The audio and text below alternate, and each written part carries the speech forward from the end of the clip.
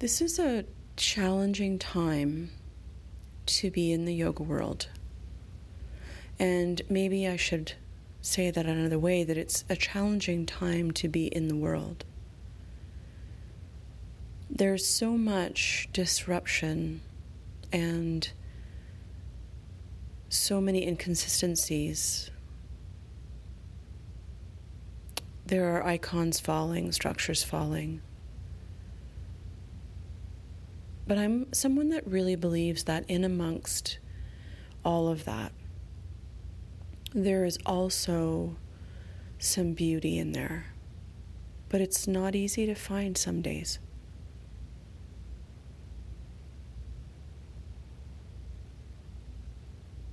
Really, though, the new blooms. So I'm in Canada. When I'm speaking this podcast, it is the very last day of January. It's not as cold as it should be because we're in climate change land, but it is definitely winter and there's a lot of snow around. What I remember is that even though there is snow and there is a blanket over the earth, there's no sign of growth at this moment. But I know that under the ground, in the deepest, darkest soil, seeds are restless. Bulbs are doing their work to be born. And the birth process must be the most disruptive process of our lives, that coupled with the dying process. Imagine the courage it takes that none of us can, as far as I know, remember what it was like in utero to begin to feel that quaking time of, this house is too small, I need to be born. I need to move on. I imagine that for the tulip bulb or the crocus, it takes a tremendous amount of work, and what we see is this delicate flower,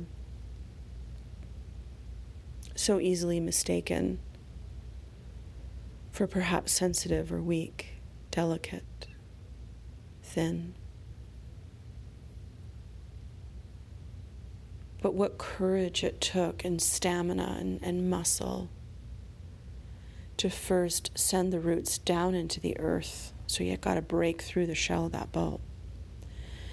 And then after the roots are strong enough and you've got the nutrients, new nutrients coming into the bulb, then up toward what we hope is the surface of the soil. What we hope is the birth canal to emerge out into the light. But who knows who goes in there with a compass?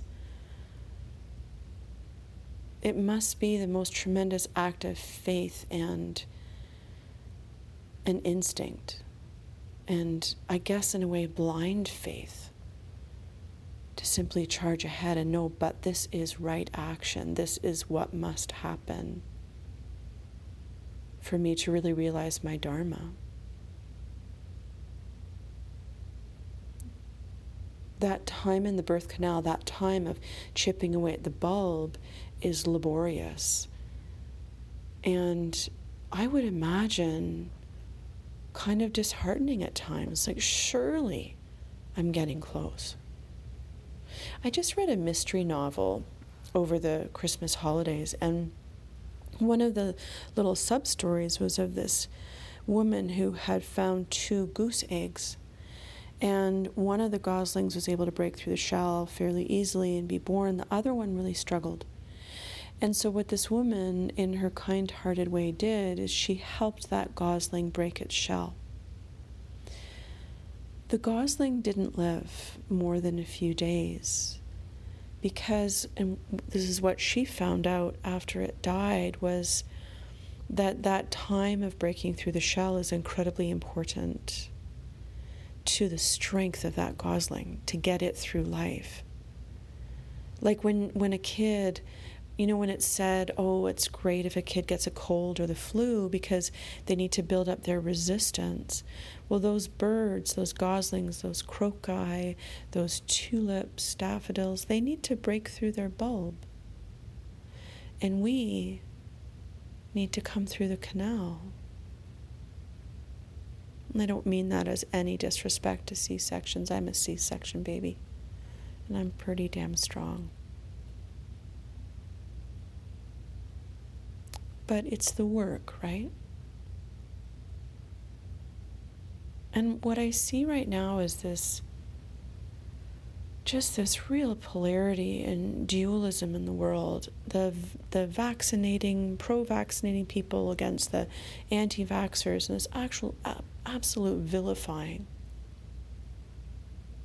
particularly the anti-vaxxers. I don't even know where I stand on that. I don't get the flu shot. I don't want it. I have a good immune system and I don't want to tamper with it. But, measles, mumps, all those things. Sure, tetanus. But why the vilification? Why do we have to go to that place? Why are we so fearful?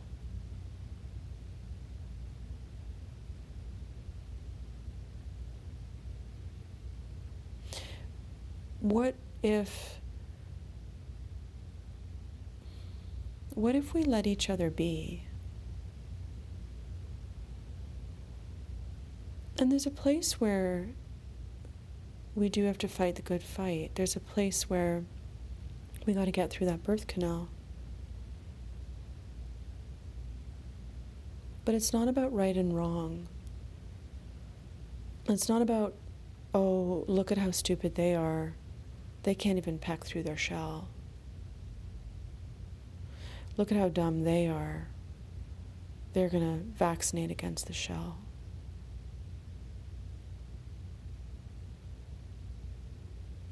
There's this thing, I started this off by saying it's hard to be in the yoga world, and then I got really distracted.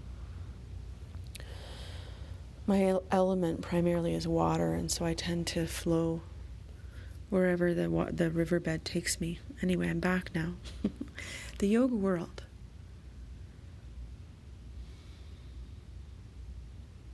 Everyone's trying to patent their style.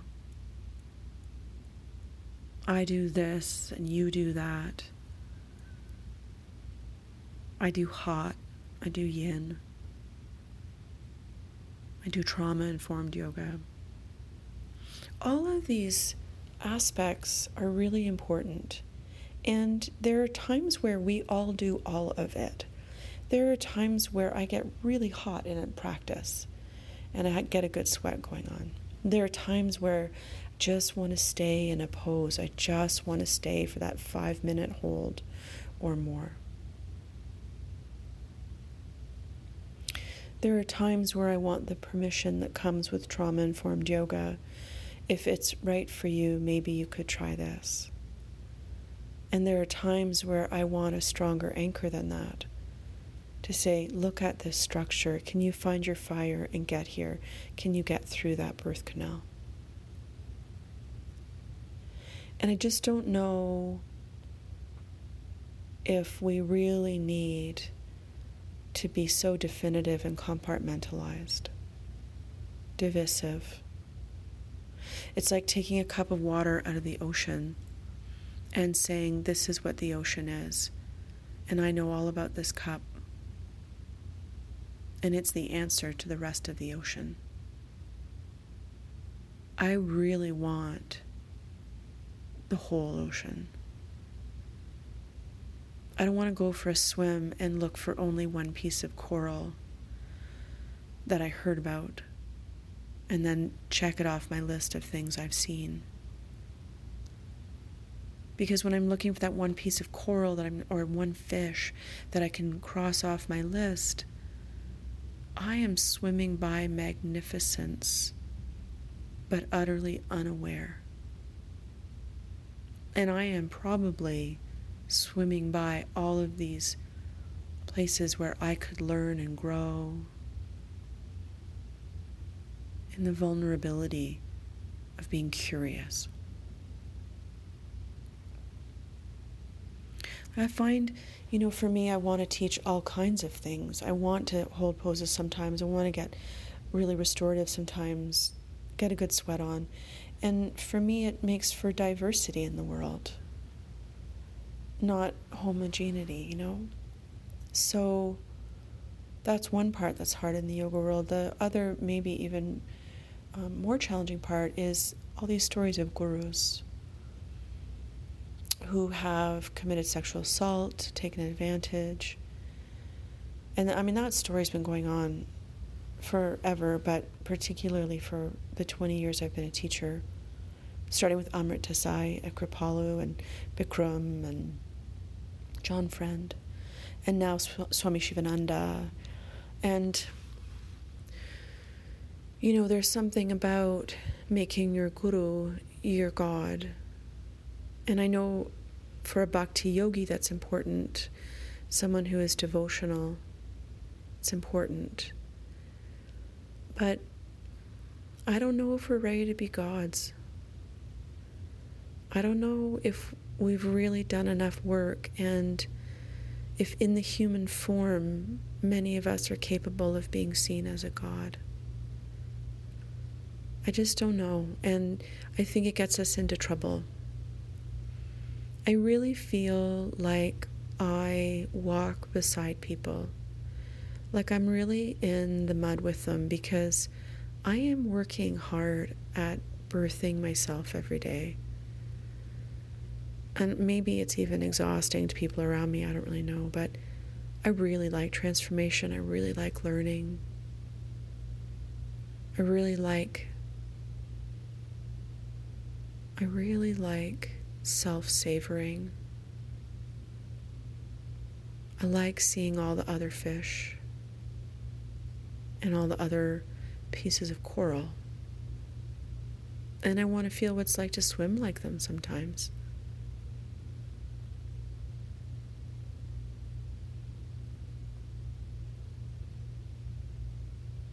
So it's like this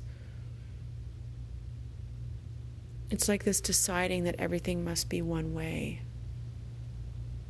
And I think the louder the world gets, we have a choice, right? We either hang on to structure, like right and wrong, or we let go. So there's this story thousands of years ago that most children in India are raised on. And it is the story of the Mahabharata. And the Mahabharata was an epic poem. But the one chapter that I have studied more, only chapter I've studied, to be honest, is the Bhagavad Gita, which a lot of us need to study when we're becoming yoga teachers. And the Gita is a single chapter of the Mahabharata, and it's this one conversation. So the story of the Mahabharata is these two factions of a family have to go to war. There's the Kauravas and the Pandavas. And the Kauravas are, kind of raping and pillaging, and they're violent, and they're wreaking havoc in the world. Pandavas, on the other hand, are more peaceful and loving and more consciously minded. So Arjuna is one of the Pandavas, and he has to go to war against the Kauravas so that there can be peace in the world. But he's a pretty enlightened guy, and so there he is on the battlefield, and he looks across the field and he sees his cousins who he's going to go to war with, because they're from the same family originally.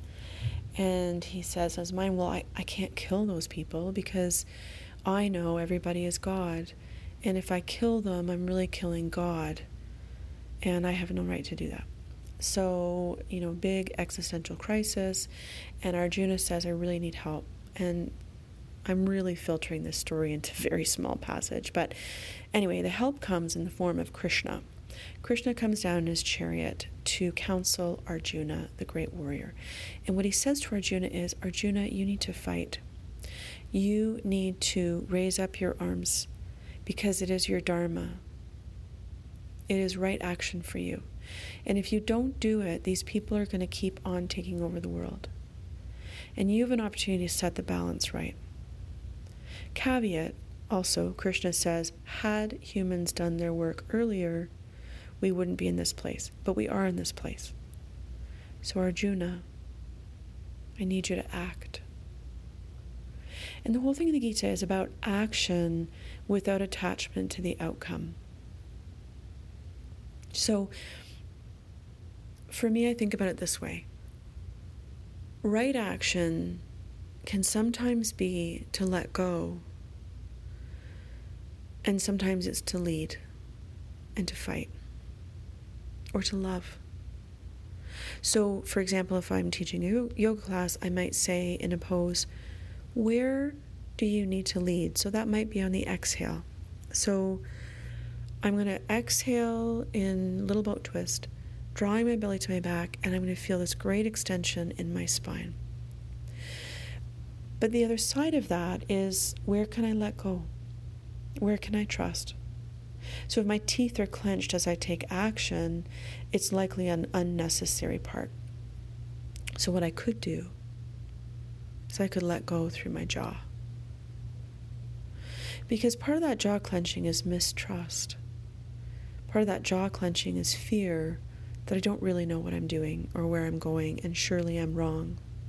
And surely I'm bad, and surely I'm unlovable. So Krishna is saying to Arjuna, I'm going to hold this mirror up for you. I'm going to show you who you really are. And that is a great warrior. But a great warrior of the heart. In fact, there's a remedy in Ayurveda called Arjuna, and it's specifically for the heart, to tonify and strengthen the heart. Because in the end, right action comes from love. So, where do you lead? And where do you let go?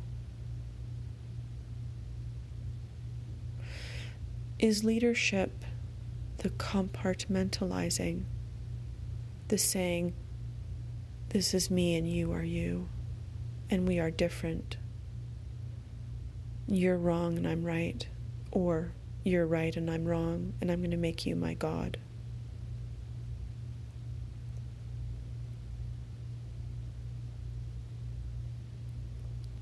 Is right action, is love, to take a single cup out of the ocean and say, this is all there is.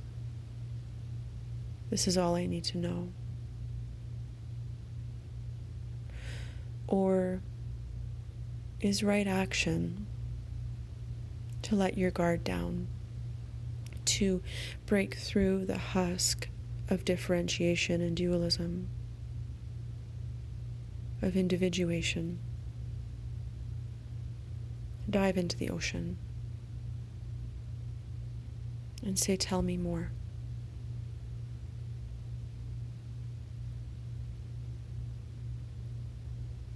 It's scary. I notice in myself a pretty strong commitment to holding on.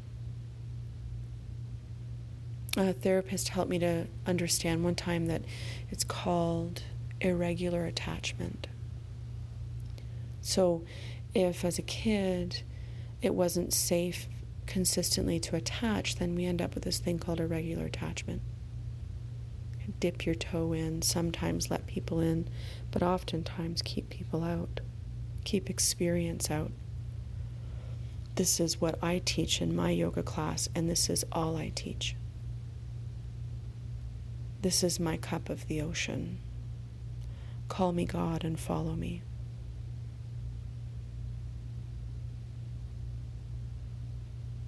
For me, the braver act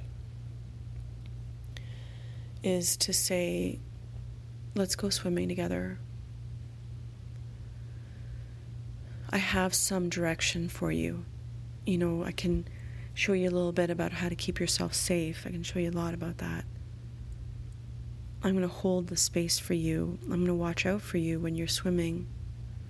So that if you get into trouble, I'm going to help you come back to shore. But I'm not going to move your legs for you. I'm not going to move your arms for you. I will lead by showing you, where it's safe to dive. I'll show you some places that you might swim to.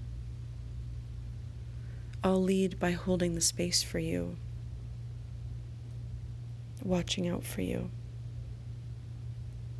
But I will let go of what you will discover, because I don't know. I don't know what your birth canal will look like today, because it's every day, every moment, we're birthing something. And I'm not going to take that away from you by making it mine.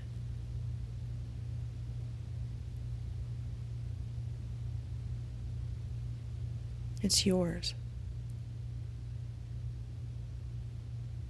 And, there were the Upanishads. They came after the Vedic age. It's a lot of philosophy. I hope that this isn't too much, but the Vedas, like thousands of years ago, they were basically it was about a time when priests offered sacrifices to the gods in order for us to have good crops and things like that. But you had to go through the priest. They were the higher class. So you'd give them something to sacrifice, and things weren't going well. Crops were dying, and the priests were saying, well, you're giving me crappy sacrifices, and, you need to do more. Anyway, some people decided, I don't know about that anymore. I think that I'm going to take some time and just sit. And I don't know if that's really what happened, but what came out was this message that, if I go and get really quiet in the caves, and what we know now to be meditation, if I meditate, and I find stillness, I find God inside of me. Can you imagine the disruption of that? And I think I've done a podcast about this already, because it fascinates me, and I think we're in that time again. When leaders are not leading anymore, when really it's lunatics posing as leaders, it is time for us to find our own internal leadership, our own self-determination, our own God inside. Because those leaders, we've let them think they're God. And boy, are they ever not God. At least not the God I want to have. Not a God I want to pray to. So what is right action for you? It's going to take a lot of courage. It's going to take that Arjuna medicine in your heart.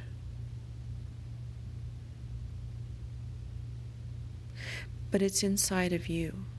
It's not your guru. It's not the kind of yoga you do. It's not the job you have, the friends you keep, the clique that will allow you to be part of them. It's a free fall. But you know what? It's a free fall into Indra's web. And that's the web of the cosmos or the universe or energy around you. It's like our fascia, but we can't see it or feel it. Well, sometimes I think we can feel it, but we can't see it. It's that thing that binds. I imagine it's the way fungus in the forest talk to each other, trees talk to each other. And our cells, when you have that spidey sense, you walk into a room, you think, ooh, I don't think this is a good room for me. That's a vibration on Indra's web. So when you go free-falling, or when you start to peck through the husk of the bulb, not knowing if you are really going up towards sunlight, but thinking for sure you are, I promise you that Indra's web is there to catch you and hold you, to power you through.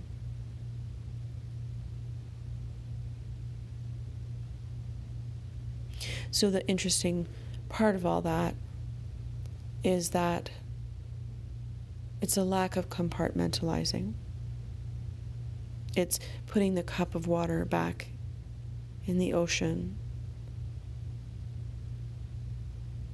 to say, tell me more. But it is also individuation. Because Arjuna was born to be a great warrior. I was born to do what I do. And you were born to do what you do. That crocus was born to make us smile in the spring and do all the great things it does for ecology. So there's individuation, there's I am in that. But that doesn't make you wrong. I am this and you are that. And we are one. Rumi said, we are not a single drop in the vast ocean, but we are the vast ocean in a single drop. We are all of it. Those lunatic leaders, they are part of you and they are part of me. And they are motivating me every day to find my truth, to birth my life, to take my right action against the Kauravas, metaphorically, in my life. But I can't do that without first looking inwardly to find my truth, my right action, where today I might lead, and where today I must let go.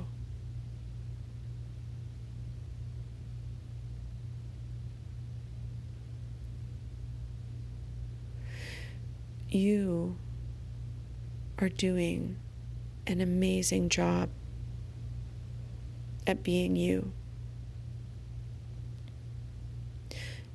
You are exactly where your soul intended you to be in this moment. Could you do me a favor and stop telling yourself otherwise?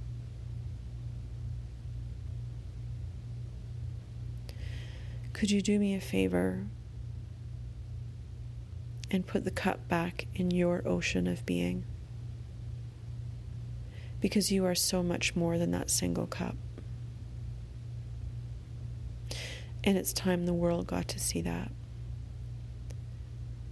We need you to lead. Whether that's being a noble parent, a really great sibling, partner, a warrior,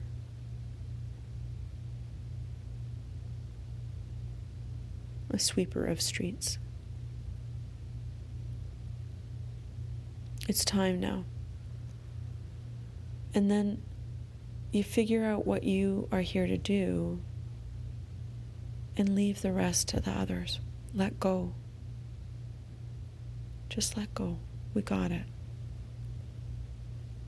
It's not up to you entirely, but you are up to you entirely. So get back into your chariot. Get back into your canoe. Feel the current. Find out where you really need to paddle and where you could just let go. I'm so glad you're in this world. I'm so glad to be swimming with you. Om Shanti. Namaste.